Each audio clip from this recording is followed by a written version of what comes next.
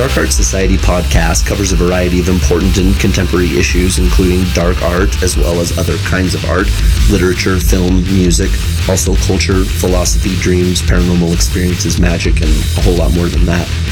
I'm Mike Carell, director of Chet's Art I Like to Paint Monsters, and you are listening to the Dark Art Society podcast, hosted by renowned artist Chet Zar. What's up, Mike? Hey, Chet, how are you? I'm good. I'm just pretending like I didn't just talk to you 2 seconds ago. Yeah, I know. I like to do that too. It's fun to just pretend each time. It is. It's what's new. Yeah, and for anybody that wants to know what we were just talking about, you can actually become a patron of the Dark Art Society if you're not already, and you can head over and listen to the pre-roll, which we do every week. That is true. People that are at that tier. Nice plug. $5. That's it. A month. Nice plug. Well, you know, you got to rock and roll when you get the feeling, and I got the feeling. I'm excited about that Patreon. I can't help it. Me too.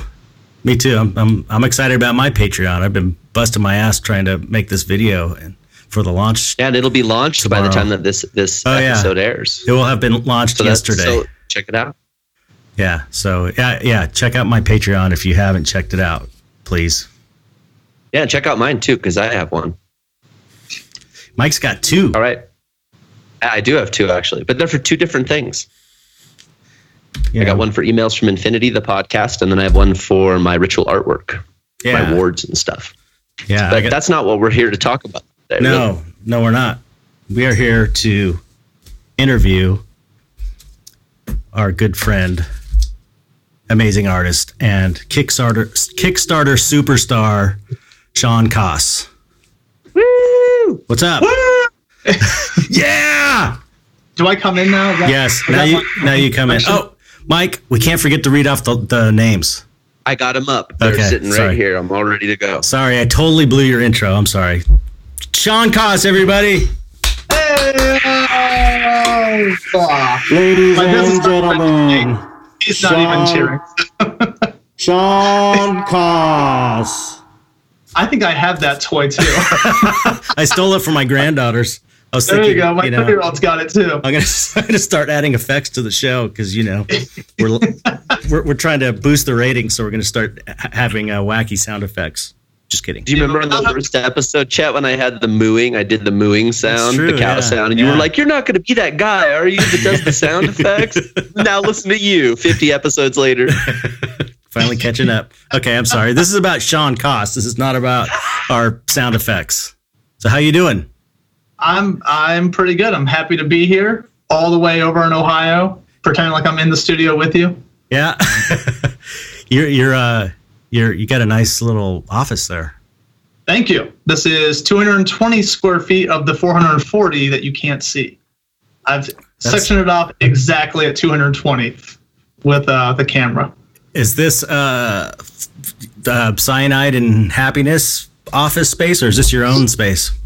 This is the Any Means Necessary office space. Obviously, I still do the Cyanide and Happiness stuff here since I work both the gigs, but this is being more for the clothing line, so we have a place to ship stuff out of. Oh, cool. And my business partner and I always have to talk over the phone, and so much shit gets thrown to the wayside. So now that we're in person, we can sit down, figure things out. We have desks where we can lay out designs. That's so awesome. Hopefully it makes it productive. Yeah, hopefully. I'm jealous, man. I'm still working out of my house. Well, that's what you do in LA. Right. And in New Mexico, evidently. Yeah, you have to come out to the East Coast where there's nothing you can do, but you like kings. Yeah, no kidding. So, okay, for those of you who don't know, I'm sure you do know Sean Koss. He's a really cool dark artist. He kind of blew up not long ago with a series of by drawing a series of mental illnesses, and for Inktober. For Inktober, and that went over. That seemed to go over really well. It seemed to blow up. I was thinking, oh, Sean Koss is going to be rich now because you got stuff on Boing Boing and all kinds of blogs. I thought, right? Yeah, I had. So yeah, when I did that whole mental health series, it was a complete by chance. Yeah. So a fan made a suggestion of you should do 31 illnesses through the eyes of a schizophrenic Psychopath. And I was like, that makes no sense whatsoever. I ignored it for like a week, and came back and had like 100 likes, and people were like, yes, you need to do this. So I did a couple, 3 or 4. Started off with a borderline personality disorder, did a couple more, and all of a sudden I hopped on my page and I've got 1,000 likes. I'm like, okay, I don't get 1,000 likes on an image unless, Sign and Happiness shares it, or, someone like you, Chet, would share something of mine. It gets a little bit more eyes on it. And then all of a sudden I'm getting emails from BuzzFeed, Huffington Post, Crazy. Board Panda, The Money. They're all like, hey, we want to interview. I'm like, for what? It's a mental health series. Like, it's really taken up. I'm like, what the hell are you talking about? And I started looking at my page, and it just blew up right in my face. And it was the coolest / scariest thing of my life so far, next to having 2 kids. Yeah. So is it the kind of the biggest thing that your biggest hit you've had as far as an artist? Right. By far the biggest thing. I've always had the popularity of Sign and Happiness and being associated with them, which I've always been thankful for. But Sign and Happiness is more of like this entity as opposed to a single person. Well, yeah. Why don't we? Let's start at the beginning, because I'm curious to hear about how you started, how you became a fine artist, and how you got hooked up with Cyanide and Happiness and the whole thing, and then take us from the beginning up to your mental health series, and then we can talk about the Kickstarter and stuff as well. Because I'm curious, have you always been like an art kid, like since you were a little kid and all that? I can't remember the exact age I was when I discovered I did art. My mom said it's been my whole life. The defining moment I remember is going through my dad's old military stuff and finding a Beetle Bailey sketch. Beetle Bailey. I used to love Beetle Bailey. Yeah. And I was like, okay, that's old school, man. Who is this guy? And who was it? I'm assuming it was my mom getting out of the shower with drying her hair, which was awkward to find. Slightly. But it's very well drawn. And then a bunch of eagle portraits, because he was in the Air Force. And I was like, wow, my dad's an artist, and maybe I can do art. And started drawing stuff that looked terrible, absolutely terrible. What age is this? I want to think maybe 5, 6 years old. Okay. From 5 to 10, everything's a fucking blur. Right. I had no idea what's going on. Yeah. Whenever the Sega Genesis came out, I remember really well when Sonic the Hedgehog first came out. They had these old Sega Genesis cartridges or the cases. And I remember loving the style of Sonic the Hedgehog. So I would take pieces of paper, put it over, and trace it. And I would keep tracing it to a point where I would start putting the paper next to it and see if I could draw it without having shaky lines, making the lines connect properly, having the proportions correct. And I did that a lot for a lot of video game art. And then I can't remember the old dinosaur Disney ones, it was the claymation dinosaurs. I got big into dinosaurs as a young kid, which was, knowing that you worked on Jurassic Park. No, I didn't. Really, you did? I swear you worked on a Jurassic Park movie. No. You sure? I'm pretty sure. I'm pretty sure I didn't. Maybe you're thinking of Adam. Adam Jones worked in Jurassic Park. That's Tool. what it is. Sorry, that's what. Right? Yeah, he worked in it. I don't know why I kept thinking you did. I think it's because you worked in movies for so long. Yeah, I worked Planet of the Apes. Maybe you're thinking. I did see your scene. Yeah. You're really good at it. Very ape-like. Well, see, look, I've already fucked this up. It comes naturally to him. He's just ape-like in general. They just knew how to cast him. I was like, oh, hey, you worked on this one. No, I didn't. Shit. Yeah, it does. Believe me, it's not an insult in any way. Okay. I don't give a shit. You look good enough that you could have worked on Jurassic Park. Thank you. I was obsessed with velociraptors. That's a common thing with a lot of us is they're into dinosaurs as kids. Dark artists, definitely. I had a special interest into dinosaurs when I was a kid, for sure. Yeah. I feel like you're surrounded by them out in New Mexico. There's probably just... Yeah, there is all kinds of interesting prehistoric things out here. Not far from my house, there's a prehistoric museum where they've found the archaeological finds of old dinosaurs and all kinds of stuff. So yeah, it is out here. I don't spend much time engaging in it, but yeah, as a kid, I was into it like you were. Yeah, I still really like seeing the bones and all this stuff like that. But with the art, curiously, where I go from dinosaurs, I went to back to video games for a little bit. I remember at some point in wrestling, I fell in love with The Undertaker. And my mom was a big Undertaker fan. And at the same time, she was, when we lived in Maine, she was a huge Stephen King fan, still is a huge Stephen King fan. Cool. And we used to drive by his house on the frequent, like on our way to school, on the way to visit my grandparents. And it was the big red house with the bricks and the cast iron gate and bat. My mom's like, that's Stephen King's house. I'm like, okay, I have no idea who that is. He goes, that's all the movies I started to give you nightmares. I'm like, oh.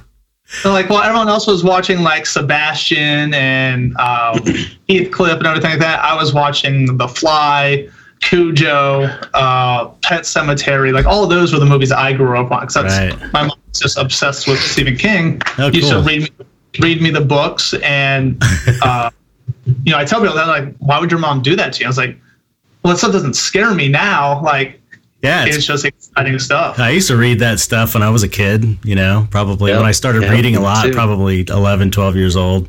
I remember Creepshow. Like, I remember that movie. I was obsessed with that movie. Like what was the one with the raft with like giant black slime, like sucked them through the, like. Oh, right. You know what I'm talking about? Like that was like one of my favorite ones. That's Creepshow. That was Creepshow too. Did you ever read the story of that, the raft that it was based on? Because the story is way better than the one in the movie. The Raft is so awesome. That little short story by Stephen King. Yeah, it's so creepy because they pull the guy through the dock and it like his class ring gets stuck between the boards and it's like stuck there. It's so gnarly in the book. In the short story because he's like putrefied. They did do something like that. They did something like that in the movie, but it's like did they? Yeah, I thought his finger. Yeah. What's funny is I read that short story on a dock at Bede Lake where my parents have a cabin. So I'm like reading the short story by Stephen King while I'm on this dock. It was pretty awesome. Yeah, I think that feeds into my fear of water. But yeah, that stuff, that with The Undertaker I think really turned me into the whole dark art. I remember in 4th grade for Mother's Day, I did a homemade card for her. They all had to do a card, and it was The Undertaker. And it had a gravestone in the back with my mom's name on it and said, "Rest in peace, Mom." And that was my card to her. And I got sent to the principal's office. She still has the card, too. That's so cool. And they're like, hey, is everything okay at home? Like, do you have any problems with Sean? Like, does he need to see therapy? And at this time, we had just moved into Ohio, which is a little bit more liberal than West Virginia that we lived at for a little bit. But they sort of like, we don't know if this is, should we have a counselor look at him? She's like, no, The Undertaker is our favorite wrestler. We're a big fan. And I think that was the first time I got some type of shock value to my artwork. Mm-hmm. And it kind of intrigued me on why that bothered someone. Right. Because it didn't bother me. Like, I wasn't like, oh, I'm going to kill someone now, or I want someone dead. I was just creating this creepy person. Right. It's kind of like the artistic equivalent of scaring someone, going boo, where you kind of get a thrill out of it. Yeah, it's like, holy crap, like I just raised a bunch of people's eyebrows with this artwork. That's kind of interesting. Yeah. And it doesn't even faze me. I'm like, why does this bother these people?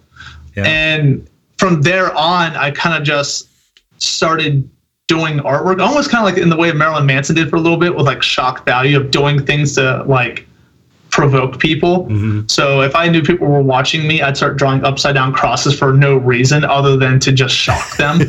I could be working on like Bugs Bunny person. I'll see someone staring or looking over, see what I'm doing. I start putting upside down crosses on their faces just to like get a reaction out of them. That's too funny. But it wasn't. I think about 16 years old is when I really started focusing on just my own art style. But to me, it was never horror art. It was never dark art to me. It's kind of like I don't know if you like, we're called dark artists, but it wasn't ever really dark to me. Like it didn't scare me. It didn't make me feel creepy. Yeah, it makes me feel good. Right. It's just most people think of it as dark, but yeah, we just decided to embrace the term, really. Right. You know what I mean? Well, Paul Booth made a great example of, we can be exercising the demons that other people are just sucking in and not, putting out there, which, right. It's definitely been therapy for me, for sure, because I wasn't a popular kid by any means growing up. I had an afro, big bottle cap glasses, used to wear like Velcro pants, Velcro shoes, cool. Got picked on all the time. All I wanted to do was just draw artwork, and I would skip class all the time. I was in marching band, and I would get a hall pass to go to marching band, but I'd just go to the art class for like 8 periods a day. Nice. And yeah, it was just the style that just developed where I just like drawing darker artwork. Mm-hmm. And it never was, at that point, it never became like an intentional thing. It was just something to do. I got bored with reality, and I experimented a lot with drugs back then. Nothing too hard, like weed, LSD. But people were like, why don't you draw flowers or landscapes? I'm like, I see that shit every day. Like, I want to see something with some weird fucking legs coming out of its face. Yeah, exactly. Dicks out his shoulders. I don't know. Like, I want something I haven't seen before. Right. That imagination thing really kind of pushed me to like invent new things as opposed to just rehash like a cat photo, a dog photo. Right. But I skipped all the anatomy lessons. I skipped all the traditional art, which is terrible because I go back. Fuck! I wish I would have taken the time to learn this shit. Oh yeah. You gotta know that stuff. Yeah, I mean, learn it. We all learned it at our own pace, though. I ended up doing.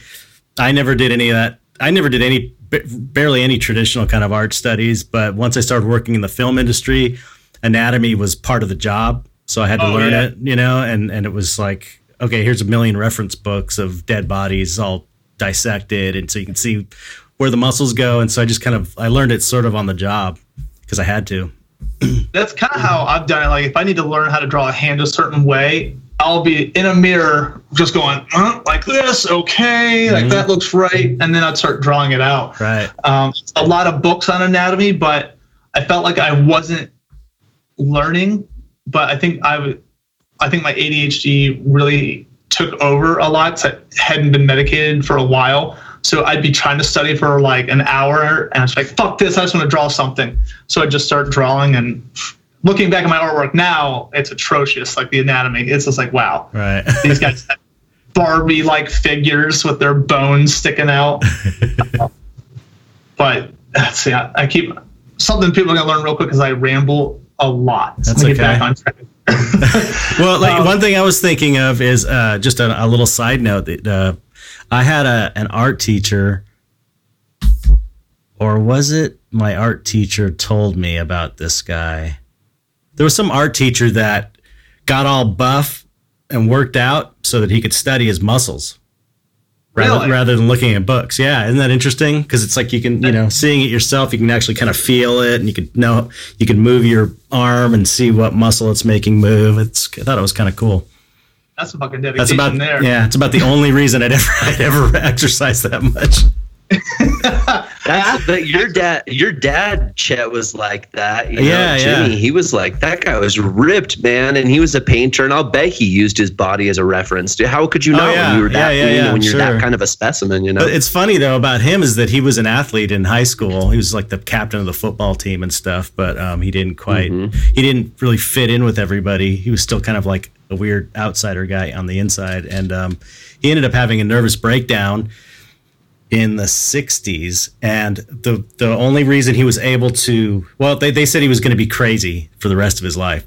Like he was never getting out. Yeah, he's never going to have a normal life because he was driving. He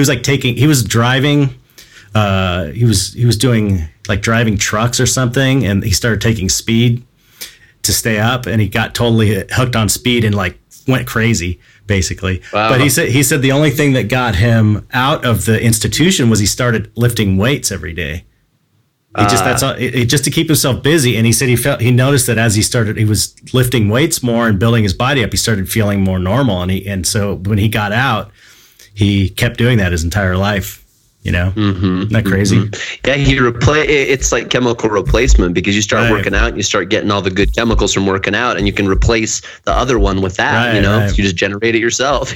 All kinds of great, good, positive chemicals with working. I mean, that's why I like to do a lot of labor, because I don't want to really work out, but I want to work out and I want to get things done. So if you marry the two, it's like you go out there and bust your ass, and you get all kinds of great chemical hits off of it. And you're getting stuff done at the same time, and you're getting fit. Anyway, back to Sean. Sorry for that interjection. No, I got Sean's got some guns there, though. I can see he's fit. I do like to exercise, but I do have dad bod too at the same time. Because I can't put down like all the fatty food, especially having kids. It gets super stressful, and just like I need to eat something quick. Hamburger from McDonald's looks great. Awesome, let's do this. I was gonna say, with the working out thing. I've seen a lot of people with addiction issues. They'll take on working out, and it becomes almost an addiction. So they just treat it. I have lots of friends who are alcoholics or past drug users who got clean, but then they're just addicted to working out. So they're super in shape and super healthy, but they're addicted to it. Right. So I don't know how healthy that really is for them. Well, because it's healthier. It's like a better addiction. Yeah, exactly. It's a better alternative anyway. Yeah, unless they start juicing, but that's a whole other story. Right. Let's see. So anyway. It was a good segue. I think I was in 16, 17. I'll throw a little side note. I was expelled for 2 weeks from school towards the end of my school year, because during the whole Columbine incident, me being a antagonist decided to wear a serial killer T-shirt the day after Columbine, which was very insensitive. Was it intentional? Were you just trying to mess with people? It was very intentional. I loved causing, because our school always promoted being very Christian based, which we weren't a Christian school. It was just a school, but everyone there, believed in God and stuff like that. And I always pushed against it. I wasn't that I didn't believe in God at the time.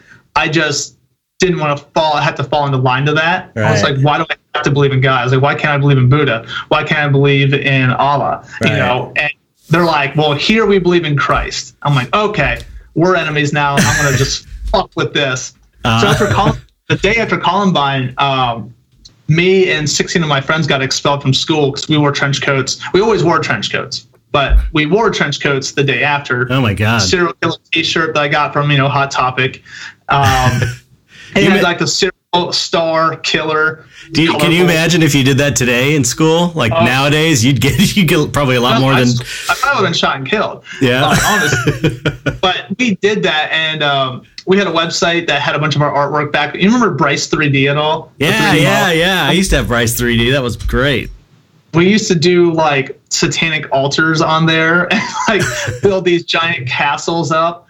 See, this just goes to show that, people that have this, kids that do this overtly satanic artwork are reacting to Christianity because it's being pushed on them. Like my stuff when I was a kid, I never got into the satanic thing at all. I was always just about monsters and kind of like this not like it had nothing to do with Christianity or anti-Christianity. It was its own thing, and it's because I was not in an environment where Christianity was pushed on me like that. It was pushed heavily on me. It wasn't my parents' fault. Right. It was just the community. What we're surrounded by, and I read up a lot on like Satanism, stuff like that. And mine wasn't even so much worshiping the devil. It was just I'm my own God. Right. Now my beliefs have changed. As I get older, now it's more just please God, let there be something after this. Yeah. So it's more fear-based. Yeah. Once you have kids, it all changes. Right. Yeah. But that's my thing is when I die now, it's not even a selfish thing. I just want to see my kids grow up now. I want to see what they become. Right. Whether that's assholes or, savers of the world. I just want to die and watch overhead and watch how they progress. I want to see what my seed does. Right. Which, we'll see if that happens. I might just be fucking dirt. But yeah, got expelled. I'm just giving you my whole life story now. Yeah.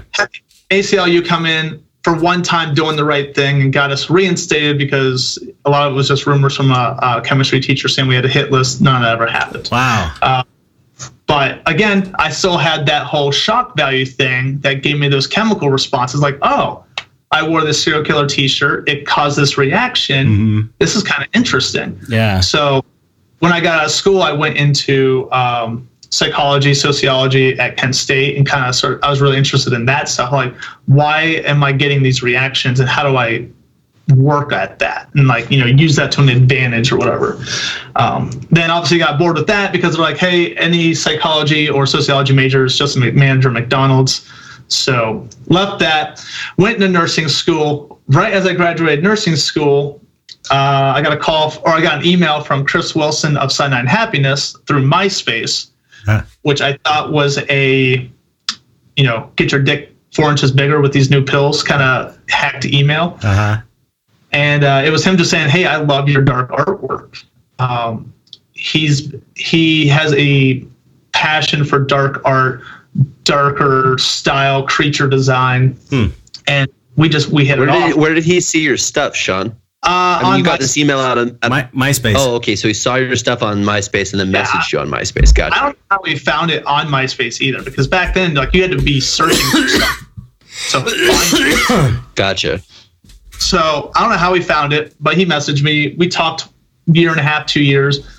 He invited me out to Fort Collins, Colorado. I came out. We hung out for a week, and then as I was leaving, he goes, I want you to join the company. Come on in. Wow. And I was like, because at that point I gave up on art as a career. The whole idea of being a career artist in Ohio is nothing. Right. In Ohio, you either go work at the rubber tire factory, Goodyear tire, that's the place you go. That was the whole Devo line. Devo, you're in Akron? Akron? I wasn't. The office is in Akron now. I was in Akron. I now just moved to Ravenna, where Maynard grew up in. Oh, okay. Because Devo was from Akron, and they used to always talk about basically in the 70s when they were starting the band, which it started off as an art project, was that was all that you could. All there was to do is get a job in the rubber factory. Oh yeah, and that's. Back then, they built a whole town called Lakemore that was for the families of the Goodyear workers, to live at. What a trip!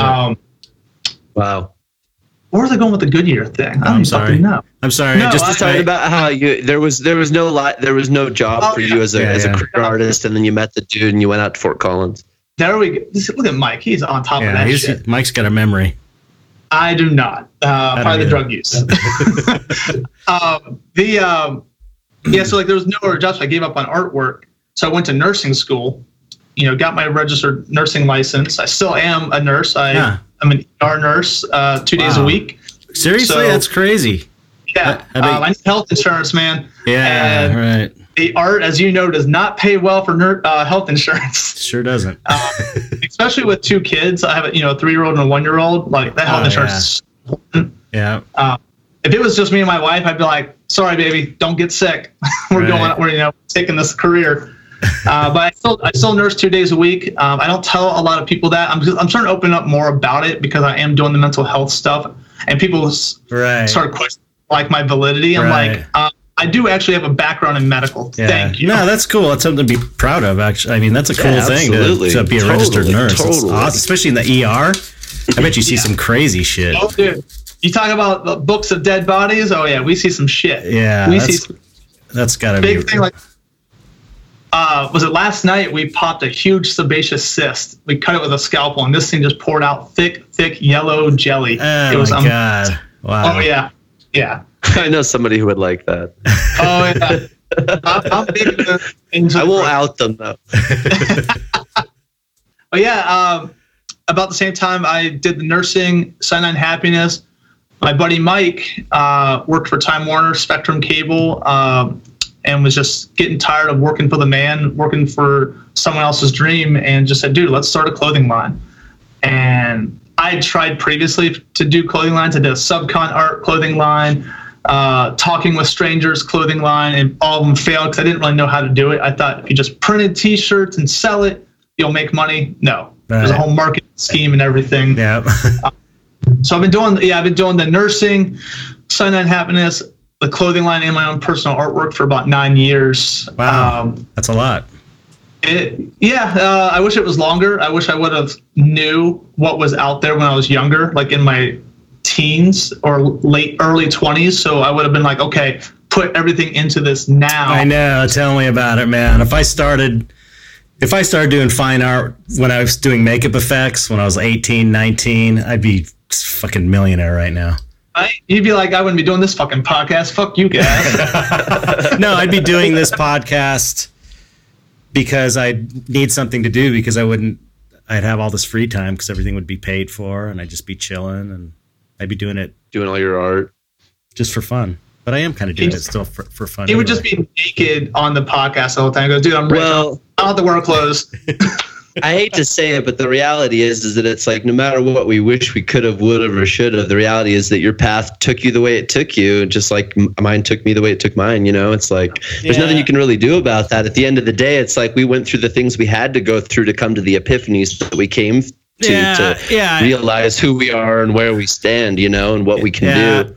I always say I got a crazy art training in the makeup effects world. You know, I was basically paid to learn all kinds of shit about that I could apply to fine art. You know, totally. Yeah, it's I worked casinos and fuck that, but it was like, dude, I learned how to manage people and I learned how to manage time and resources, and I never would have gone to school to learn that, but life was going to teach me that lesson, and it would come in handy eventually. It does come in handy, you know. Yeah, I wouldn't have traded anything for my life I've had so far. I met my wife. I have two great kids. I have these awesome careers that I never thought were possible. So if I would have changed it earlier, who knows if I would have been here now. Maybe I would have failed early on and said, fuck it, and I'm not doing it anymore. But to round out, I guess, the rest of that story, 2016, I did the mental health stuff, and it just blew up, which comes to today where I'm running a Kickstarter on releasing, all of my mental health. I also did it. Last year's was Feartober, which was all phobia based. And with doing all of this, I've been able to open up on my own battles with depression, my ADHD, my social anxiety issues. Because I never really talked about that stuff. I just kept it all inside because I was like, no one wants to hear about it. Well, that's the thing about that series becoming so popular. It's just proof that, everybody, it seems to me, I don't know what the statistics are, but most of the people I know, myself included, have mental issues.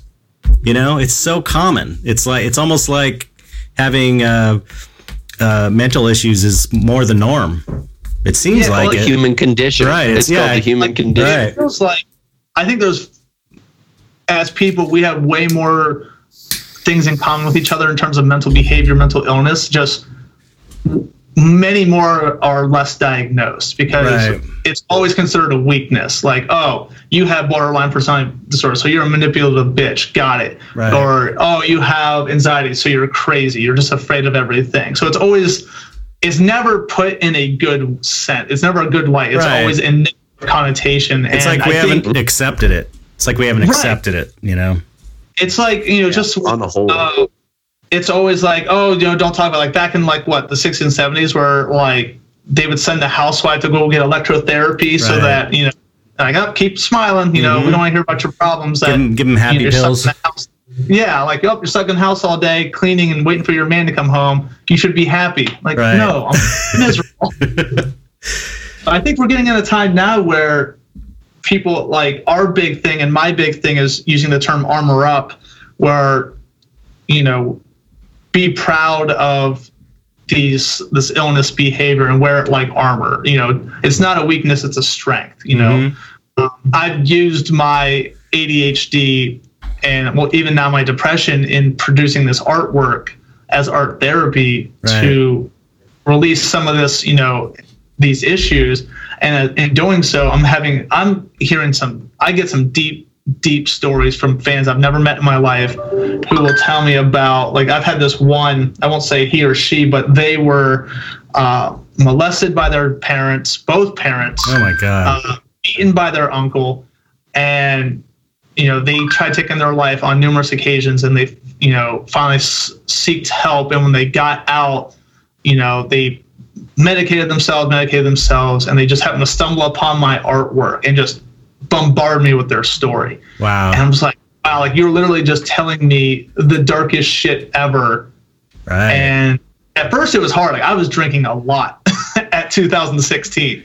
I was like, okay, reading Facebook messages. Okay, bourbon, here we go. Let's drink. Because I felt like I was taking on the burden of a lot of their stories. So I feel like they'll be like, I haven't told anyone this. I'm telling you. Okay. Like, you have no idea who I am. Well, like, you also, and you're powerless to really do anything about it too. People are unloading all the stuff, and you feel like, okay, but I can't really, you feel kind of helpless about it, when really it's probably just good for them just to tell somebody. That's the healing that's they're what getting. It is. Yeah, it gets heavy, and at first, I still find myself sometimes like writing them off, and I feel like I'm just as bad as society. Like, someone told me that the world's crumbling around them, and they don't know what to do, and I said, I think you should seek help. And that's all I said. Yeah, I was telling my business partner about it, and he was probably reaching out for you and was hoping you could maybe talk to him. I'm like, yeah, but I'm not like a professional, like, right. therapist. Yeah, and you don't know this person. You could say the wrong thing to trigger them, and then who knows what, And I wrote it off, and the person didn't talk for a couple of days. I'm like, fuck. Yeah. I was like, I really didn't hurt themselves. So I messaged them back. I was like, hey, you okay?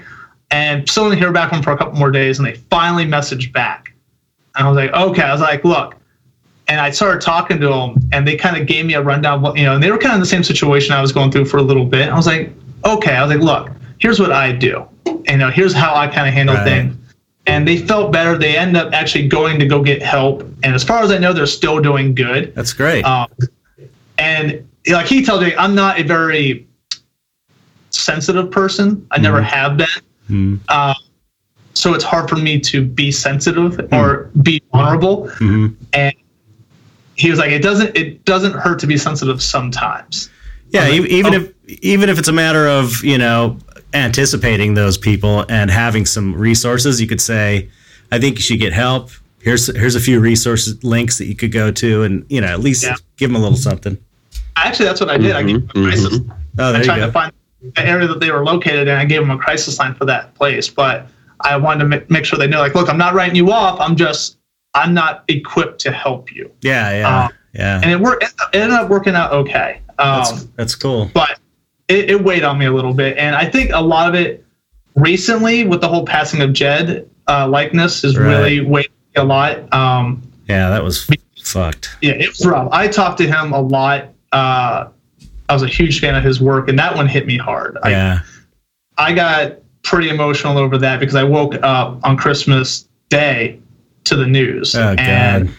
I'm just like, wow. Because, I've seen his pictures. He'd send me pictures of him and his daughter. I'm just like, I know. I saw before it happened too, a couple days. I saw pictures of him with like a bottle of a glass of wine or a glass of scotch and says, fuck this world. Right. I'm just I had a feeling, and I know like there's a mutual fan of ours, I think his name's Kenny. He was saying, like, I think one of my friends might hurt themselves.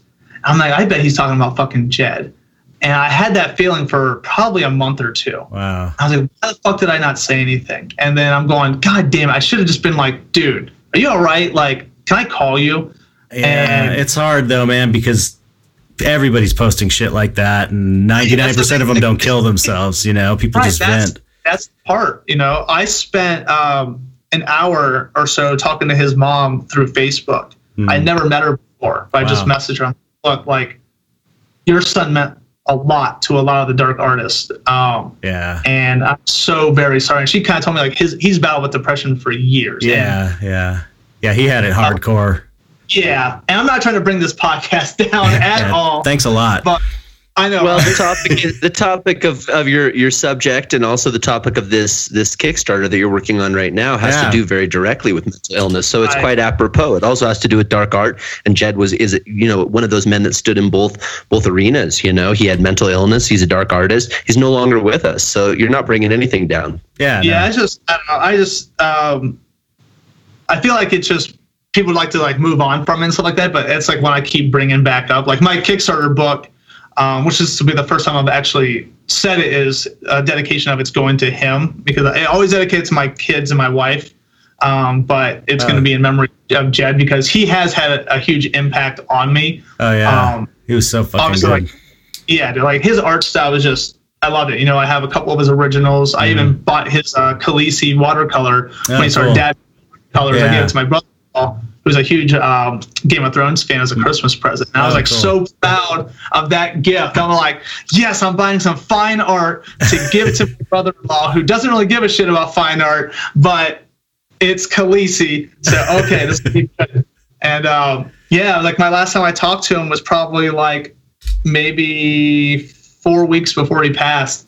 And I was just like, wow. And that is really what kind of kickstarted don't mind the pun, start sooner, because I was going to wait another year and build a little bit more. But I was like, maybe this will help someone else. Right. You know, I started artists reaching out to me who were aspiring and up and coming, and hey, how do you deal with this? I go, I don't. I create artwork and I try to just self-medicate that way. Mm-hmm.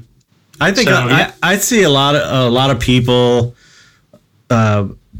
expressing and talking about their mental illness and their depression issues a lot more. It's it's much more open. I mean, it seems like the beginning still. It's still the kind of the beginning stages, but I know a guy that has an Instagram account, and all he does is post about his little sketches and things to express his mental illness that he has, and that's the whole purpose. I know exactly what you're talking about. That's great. Yeah, all the hashtags are about raising mental health awareness, and it's it's probably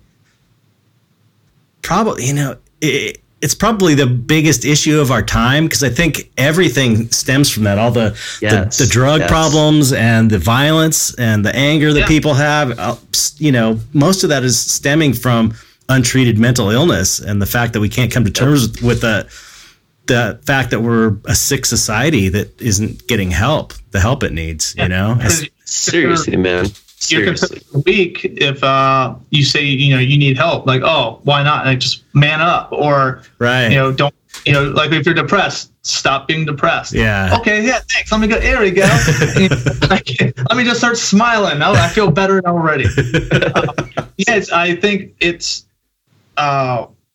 definitely getting more accepted, and I think it's a long time overdue, because there's so many people who I think have left this earth too soon. Right. Because Chester Bennington, Chris Cornell. Those people those both came out of left field. Chris Cornell is another hard one for me, because I never saw that one coming. Yeah.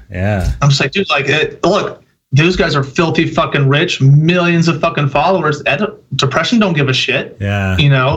That's the whole Simon and Garfunkel song, Richard Cory. The whole song Richard Cory is all about that. It's like, it doesn't matter how much money you have. Money can't buy happiness. The reality is you could be just as sick and have all the money in the world, And in fact, some of the people that have the most money are the sickest in all reality. Yeah. And also self-medicate in the wrong way possible, get themselves buried in alcohol, drugs, uppers, downers, just to feel something. Right. It's just, it seems like this is the suicide year, or last year, I guess, and I guess more into this year. It's like, there's already enough death.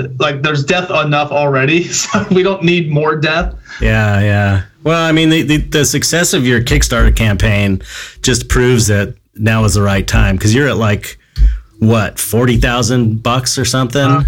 Last time I checked, I think I was at almost 48,000, which is crazy. It's still mind blowing to me. And you're gonna hit. That's what, a weekend. You're gonna hit $100,000.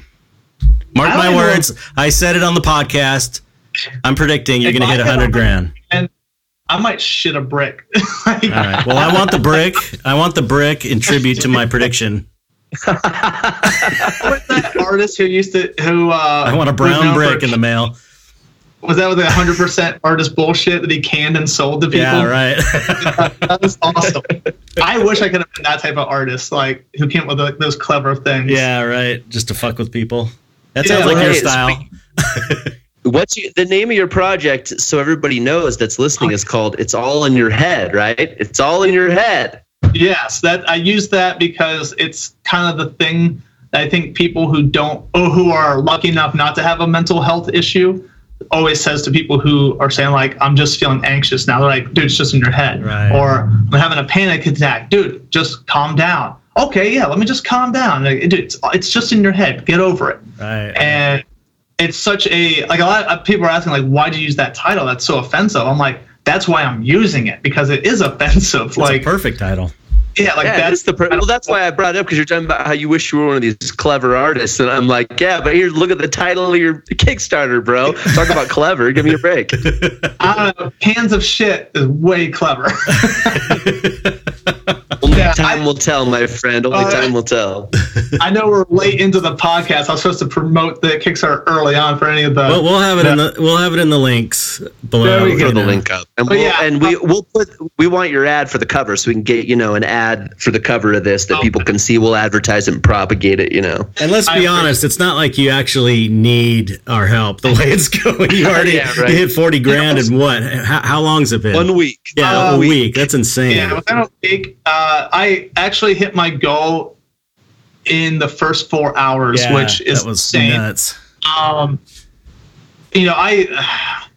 It's weird. I judge a lot of it by how many people canceled their pledges already, and I've only had 2. One was from a friend from high school who I think was just letting me know he still watches me.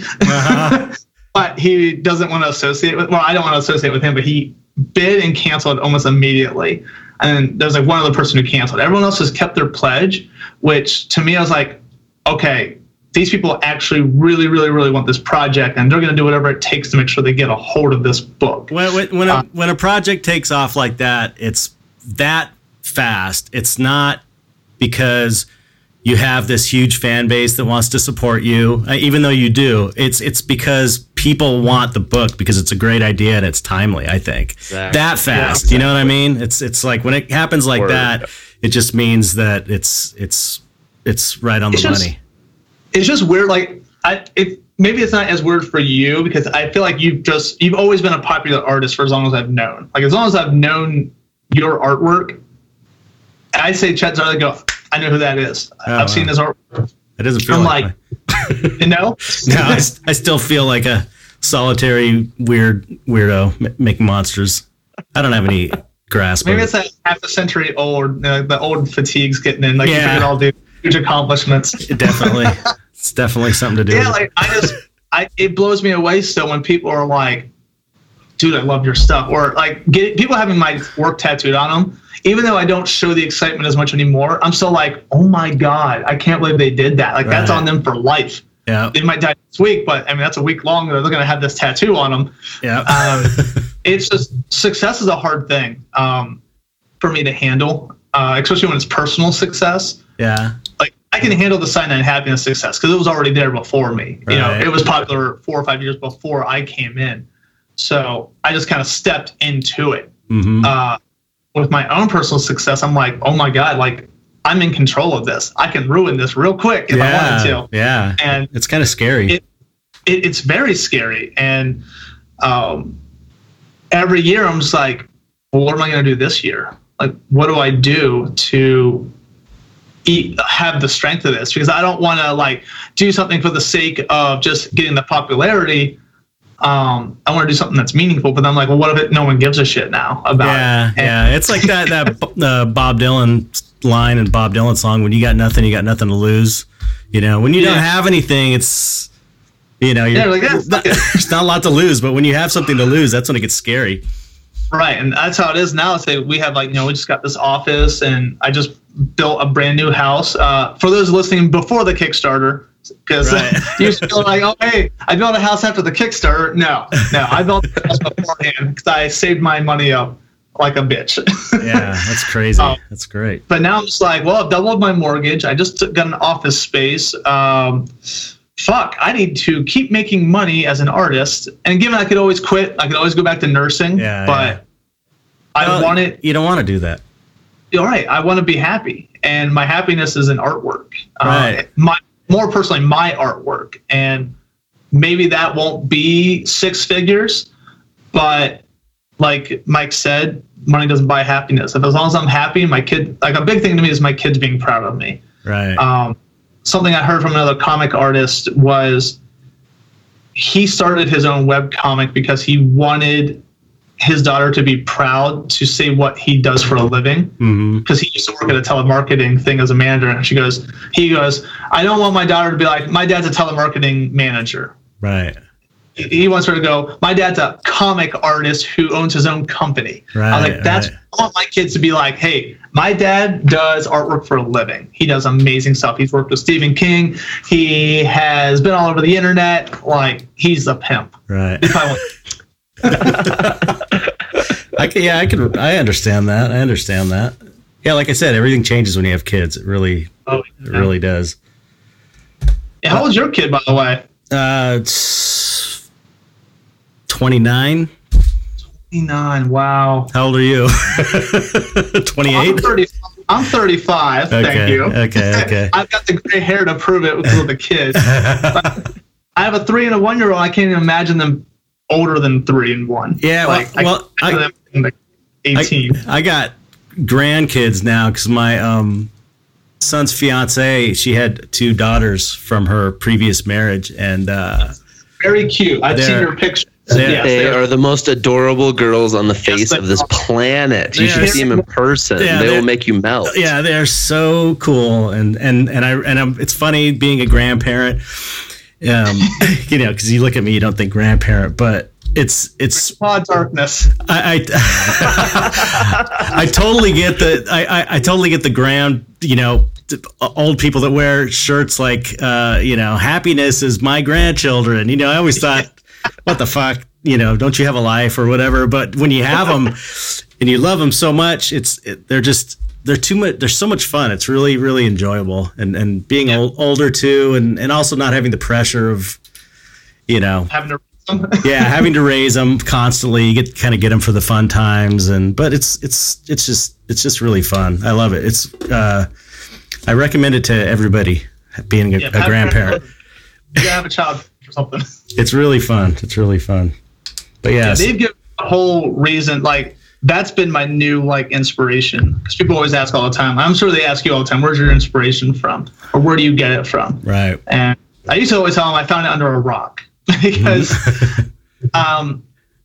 maybe you feel the same way. I have a hard time explaining where my inspiration comes from, because it's literally just there. Sit there, think about it. Like, this conversation could spawn an idea. Totally, but I'm not looking for an idea. Right. Yeah. It's easy to say what things you find inspiring, because I like, there's a lot of movies. I mean, I find a lot of things inspiring, but as far as that compulsion to create and that inspiration you get where an idea pops in your head and you have to get it down on paper before you forget it. That's like, it's magic. It comes out of nowhere. Right. Like I said something about artists and wizards are a lot alike. We create stuff out of nothing, and we both get to wear pajamas all day. Yeah. That's a good one. We are like magicians. Like, we create something out of nothing, and it's hard. Like, I've tried to explain that to people. Like, well, how'd you come up with this idea? I was like, well, how did you come up with that idea to ask me that question? Like, well, I thought of it. I was like, that's what I did. Right, it's just, my brain works differently than maybe your brain does, as opposed to this person's brain over here. It's like, I wish I could explain it, because then I would bottle that shit up and sell it to you and be rich. That's a friend of mine named Moto Hata. He was a really amazing sculptor in the makeup effects industry, and he died. God, it's been a few years now. He had cancer. He kind of died out of nowhere. It was weird, but I remember the first time I ever thought about that whole idea of making something from nothing, because I've always been creating, so I never really stopped and thought about it. But once I started showing in galleries and selling work, that's what he wanted to do. He wanted to be a fine artist, and he was doing makeup effects, and he was saying, yeah, you're creating value out of nothing. It's kind of like you're printing money in a way, because he was looking at it from a business standpoint. And just the idea that you're making something valuable out of nothing just by taking kind of raw, natural, or whatever, raw resources and combining them in a certain way and creating something of value. It really is magic, it really is. It is, absolutely. So kind of talking about he's saying art as a business. Like, I always felt like I'm a businessman first, as opposed to an artist first. That's funny. I'm glad you brought that up, because Mike and I were talking about it. How you refreshingly don't seem to have a hang up about earning as an artist, and how many people. How many artists are hung up on that, and they don't, money sucks. I hate money. I hate having to deal with it. All that shit. Yeah. Yeah. Let's see. I grew up on food stamps. Right. Real quick thing. I grew up super poor to where we had no money for even Christmas, where we had to wrap up our own toys that we had for years. So we had something to open on Christmas. Right. That's how poor we were. I was like, I'm never going back to being that poor again. Right. Guaranteed myself and my family. I was like, look, whatever I got to do, I'm doing it. I'm not going to compromise. Like, if you say, hey, I want you to do Kanye West portraits, I'm going to pay you, $500, $600 a painting. I might do one or two, give it a shot. Right. But then, okay, I built my name on this. Now I'm going to take that audience that I built from that, and I'm going to bring it to my world now. Right. But yeah, like I don't think there's anything wrong with being a businessman first. Like a word I kind of came up with, it's not a real word, it's entrepreneurist. That's a good one. Like putting the entrepreneur and the artist together, because it's like, why can't we be entrepreneurs as well? Yeah, absolutely. You have to be if you're going to make it nowadays. I mean, you have to be, so you might as well try and understand it and figure out how to work it. And like I've said before in the business podcasts we did, or the art business podcast we've done, it can be fun if you learn it and understand it. It can be creative. It can be like art. Like even Andy Warhol was like a good example of, he made the hyperbolic statement of business is the best art, which is, it's him just being nutty, but he was able to bridge the two, and he made amazing work. And it's like a puzzle. I think of it as like a puzzle, because it's like, I love puzzles, and artwork for me is partly puzzle work. It's like, how do I get this thing from the one state to the other state? And that's the same thing with marketing and business. It's like, how can I take these materials I have and rotate that Rubik's Cube in the different fashions to get those colors to align? Because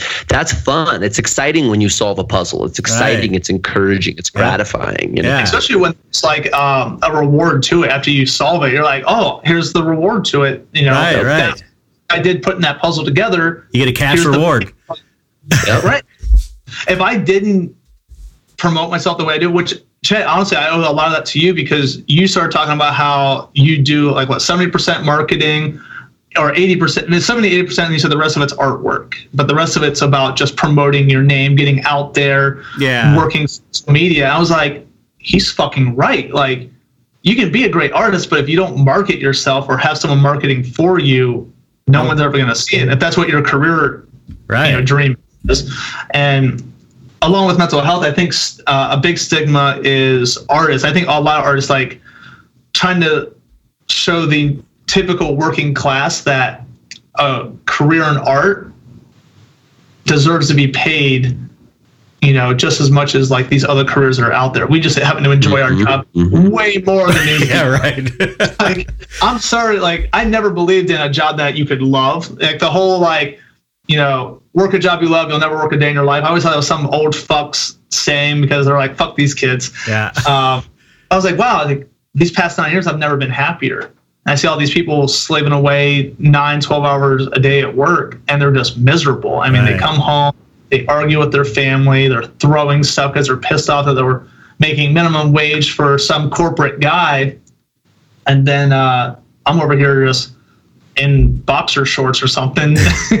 But you're paying the price. I'm sure you're working more than you would at a day job. We pay the price for that privilege of being able to make cool stuff. So it's not like, we don't have set hours. Like one day I might work 6 hours. Another day I might work 16 hours. Oh yeah. You know, Yep. we have an art show coming up in May, and I have nothing done yet. I have to get 10 pieces done. I'm like, fuck. Okay. So it's gonna be a lot of long ass nights.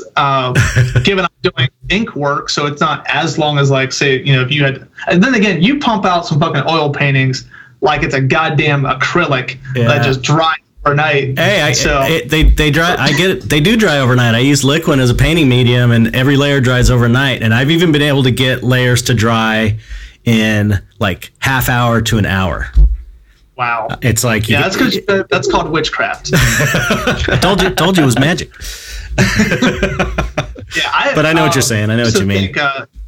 Crayola used to do oils for the longest time. Then I found out he did acrylics. Yep. I'm like, wait, and I was like, how do you do that with acrylics? Yeah. And then I started seeing how he does. I'm like, okay. But I kind of gave up on the whole painting thing because I just found my love for ink. And I was like, wow, I think this is what I want to do. Yeah, if you're happy there, why change it, you know? But I do love an oil painting. I've done maybe 3 or 4, I think, in my whole life, and I loved every minute of it, but the drying time murders me. You just got to get some Liquin. Get some Liquin. I used it for a while, but I think I don't use it right because everything looks like a fucking glaze. I'm just glazing. Yeah, you're using too much. Pounds.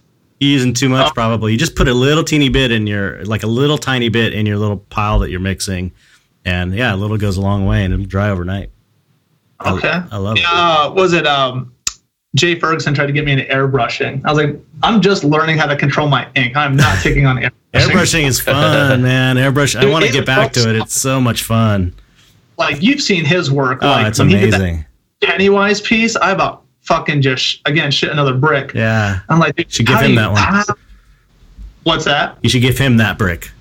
I get the brick that you shit after you hit 100K. I'll send it to his. Give the other one to Jay Ferguson. No, yeah, I'll send it. I want to have him on the show, Jay. His stuff's unbelievable. He's awesome. Yeah, he's really good. Yeah, me and him became good friends after the first Ars Memoria Exiled show. Right. We did our first 2-man shows. The first ever, I guess, partial solo gallery show I've ever done. Oh, cool. I haven't really done a lot of shows. Like, my first real big show was the Copro one that I kind of forced my way into. I emailed Chet going, hey, man, you got a spot for me? Because I would love to be a part of this show. Hey, man, that's how it happens. That's how the game is played. Yep. I feel like it's like a pity fuck. He goes, okay, yeah, we'll put you in there. No, it's cool. It's you know, the squeaky wheel gets the grease, and you know. That's right. But that was like my first real show, and then I've done a couple of local tattoo shows that are nothing. But then a artist I won't mention reached out to me and said, hey, I'd like you to come to our gallery.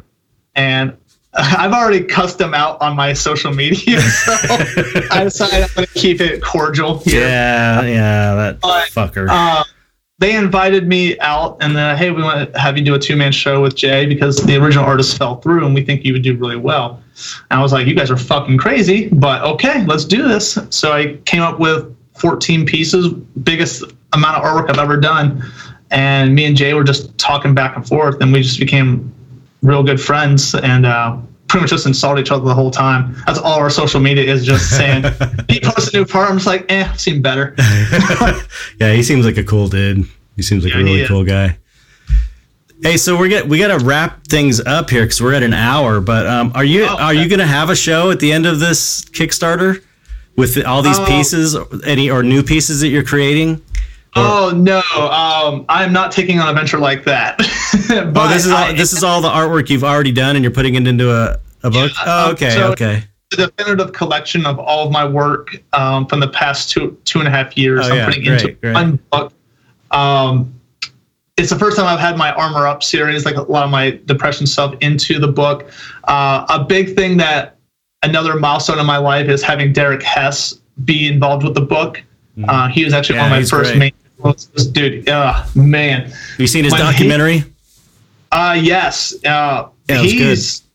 He's amazing. He's so weird. He kind of flies under the radar a little bit. Does. I know he has a big fan base, but you know, I never hear about him. it's like an unknown fan base. Like when people see it, they go, "Oh, that's the In Flames cover. Right. What's that thing?" I'm like, "Yeah, it's Derek Hester." Like, no shit. Yeah, his stuff's really cool. I could see the influence from you now that you mention it. Oh yeah, I know. Like a lot of people, like when I tell them, like, yeah, he was like my first influence when I was 18, and they're like, "Holy shit, you're right." And I kind of got away from it, but like, oh, it's cool. It's cool. You can huge mental health advocate. It's right. It's not I'm not saying you're ripping him off. It's like you could see that, but just like with every artist, you can see their influences and when they're doing their own stuff. So that's funny. Right, You mention it. It's cool. It's I think for a while, like you said before, like I had this. I'll make this real quick. I say it's a Plato theory of all these pieces of Play-Doh are your influences, and as you mash it together initially, you see all the colors right. Of your influences. But as you keep molding that, as you progress, it becomes one big ball of shit that ends up being your style. Right. you get some good analogies. Yeah, that's fun. Play-Doh theory. Like they're like, wait, so your whole style is a piece of shit? I'm like, yeah, pretty much. Basically. Okay, well, so do you want to give the info where you could find your Kickstarter or promote anything else that's going on, or any final words or whatever? Yeah. When does this air? What, on in a week or so? Wednesday? No, in 2 days from now. Wednesday. Okay, awesome. So I had this Kickstarter. If you go to Kickstarter.com, look up "It's All in Your Head" or Sean Koss. That's Koss, not Cross. That's my goth alter ego. It's going on for 24 more days. It's all about my mental health. My battle with depression, Feartober. And if it hits a certain goal, I'll actually include my kindergarten book, which was my previous Kickstarter, which would be inside the book. So we'll get 200 some pages. Excellent. I have Cleveland Wizard World Comic Con this coming week, Friday, Saturday, and Sunday in Cleveland. It's March 2nd through 4th I'll be at. In May, we will be returning to the Ars Memoria in Chicago. Me, Jay Ferguson, and Megan Rogers for the Exiled Part 2, which is going to be focused on mental health. Half of every painting that's sold is going to go to mental health. We're trying to figure out which organization, and then we're going to have a silent auction on a couple pieces that's going to go directly to the Jed Likeness GoFundMe. Oh, that's great. Excellent. Trying to think of I have a clothing line, aminclothing.com. Hey, what is that? Say it again. What's the aminclothing.com? It's any means necessary. Oh, right. You can find me on Instagram, Twitter, Facebook, Tumblr, YouTube. I'm not original, it's just Sean Koss. Okay. Well, you could send us links. Facebook us links, and we'll have all your links in the description of the podcast. And shoot us an image too, so we can have an image you'd like to have. Yeah, whatever you want. 30 links. I'm on Vero Oblivion. Yeah, whatever you want, we'll put it up. Right on, guys. Well, thanks so much for coming on, man. It was great talking to you, and I'm totally digging what you're doing, and I think this Kickstarter project's really cool, man. Congrats on the success. I think it's really important. I appreciate it. Again, it's a huge honor just getting to have a conversation with you personally. It's I'm getting to become friends with a lot of the artists I looked up to. You, Alex Pardee, Michael Husser. It's mind blowing that I'm actually like, okay, these people aren't pushing me away like some amateur now. Like I'm actually like, they're okay talking. Everybody's human. Everybody's human. Right. Yep. Bunch of fucked up artists. All right. And Mike, thank you also for helping me out and, offering, just giving me that great advice you've been given so far. Absolutely. Dude, I'm stoked to get to finally work with you. I backed your kindergarten Kickstarter, and I thought that was such an awesome concept. And then you cracked that book out, and it was done. It was major. Come on. Quick reward fulfillment. Rub it in. It was, hey, I'm involved in all yours too, so it's not like I got any fucking slack. But, in a reasonable time. Others decide to oil paint a bunch of things. It's coming. The reality is I've always wanted to get involved. So it's cool to be involved in this one, especially because I've had a lot of involvement with the mental health thing through lobbying for Morgan Geyser, Matt Geyser, and the Geyser family with the Slender Man situation and doing the slenderchance.com page for them. And so I've been, in my own way, very much involved in that, as well as in very many personal arenas that I won't go into on this show concerning mental illness. So it's fun to be involved on a project I believe in and be able to help promote that project and get that out there to more people, because the more awareness we spread, the better it'll be for everyone ultimately. So yeah, so it's super stoked to have you on here, and then we're going to want to read off these amazing patrons that are helping to support the show here. Sorry we forgot your names last week. It won't happen again. I hope it won't. Okay. So we're going to go from where we left off. It's everybody that I've got on the list up to this date. And then if there's anybody between here and later, we will add you as well. Chet looks like he's amping up to do some horrible sound. Here are the latest Patreon backers. You got to use this sound effect. Holly Mitchener, Jolly Roger, Ave Rose, Samantha Levin, Chrissy Whiskey, Douglas Lakota, Justin Slatum, Jeff Wilfgong, Tom Eric Douglas Smith, Andriana Rosnick, Wesley Miller, and Adam Cooter. So thank you guys for what we're up to, like 90 official Dark Art Society members now. So yeah, we're pretty excited about that. And we're actually about to, Chet and I are going to record the mini podcast episode for the patrons that are at that tier here when we finish up doing this podcast episode. Yeah. So if you haven't joined the Patreon, give it a $1. If you don't mind. And also, I'm gonna pitch this for you, Chet. I'm gonna pitch for Chet that he just started a Patreon. It's patreon.com/Chet Zar, and you are going to have a sneak peek, all access pass in the world of Chet Zar. You're gonna be able to see the process behind how he does what he does. You're gonna be able to see into his studio. You're gonna be able to see all kinds of in progress paintings, tutorials on how to do work, like the kind of work that he's doing. It's gonna be the most amazing thing ever, I guarantee it. So you should go and check that out, and you should think about backing it because it helps Chet to cover his bills so that he can create better artwork. Wow, thank you. I didn't expect that. I appreciate it. Yeah, it's going to be cool, and it's going to be a lot more than it's starting out to be. So I just wanted to say that. It's never mind. It's a work in progress. He's evolving to develop as he goes along. So he's starting it, but he's going to it's going to evolve. It'll be even more amazing. Yeah. But it is already amazing, in my opinion. So just get on that. Yes. Thank you. I appreciate it. All right. Well, thanks, Mike, for doing this with me, and thank you, Sean, for coming on. And thank you so much. And I guess that's it, right? Yeah, we'll catch you guys next Wednesday on another episode of the Dark Art Society podcast. Don't forget to rate and review us if you get an opportunity on iTunes. That is the best platform for helping us get that reach that we so desperately need to make this podcast get out to more people. Thank you so much. Catch you guys next week.